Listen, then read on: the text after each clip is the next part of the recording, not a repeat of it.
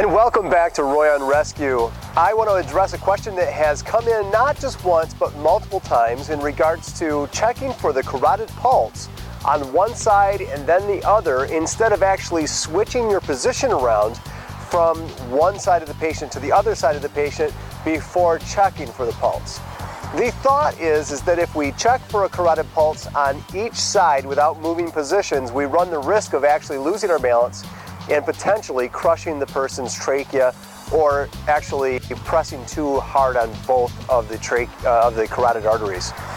This belief has actually come from a curriculum that's been circulating a long time, and I really believe that it was more set to address lay people who do not have good clinical expertise.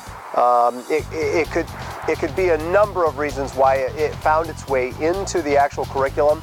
But in all of my years of EMS, I've never seen anybody crush a person's trachea or neck while checking carotid pulses on both sides of the patient's neck without moving from one side to the other of the patient.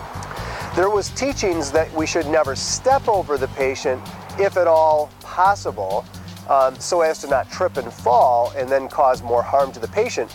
But in regards to actually being afraid that we're going to crush the trachea or hurt them by laying on the neck, that's just inaccurate. That really is not a problem. So in my training videos, I show that you check for a carotid pulse between the trachea and the sternocleidomastoid muscle, or the neck muscle on the outside in that valley, for no more than 10 seconds. Moderate pressure, and if you cannot find a pulse on one side, check the other side for no more than 10 seconds to confirm no pulse. If no pulse, we're going to start right into CPR. The reason I like to check both sides of the neck is because we don't know what kind of chronic pathology this patient has.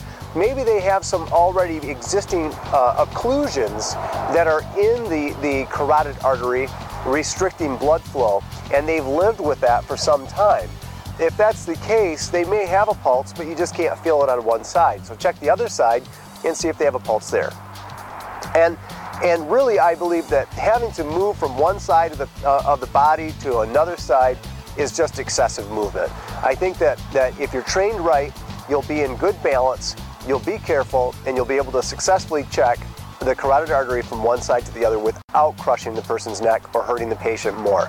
I hope this helps. Thanks for the question, and there's the answer. If you have any more questions, feel free to email me, royonrescue@gmail.com. I'd love to hear your comments, and we'll take it the next step further. Have a good day, keep on rescuing, and until next time, bye-bye.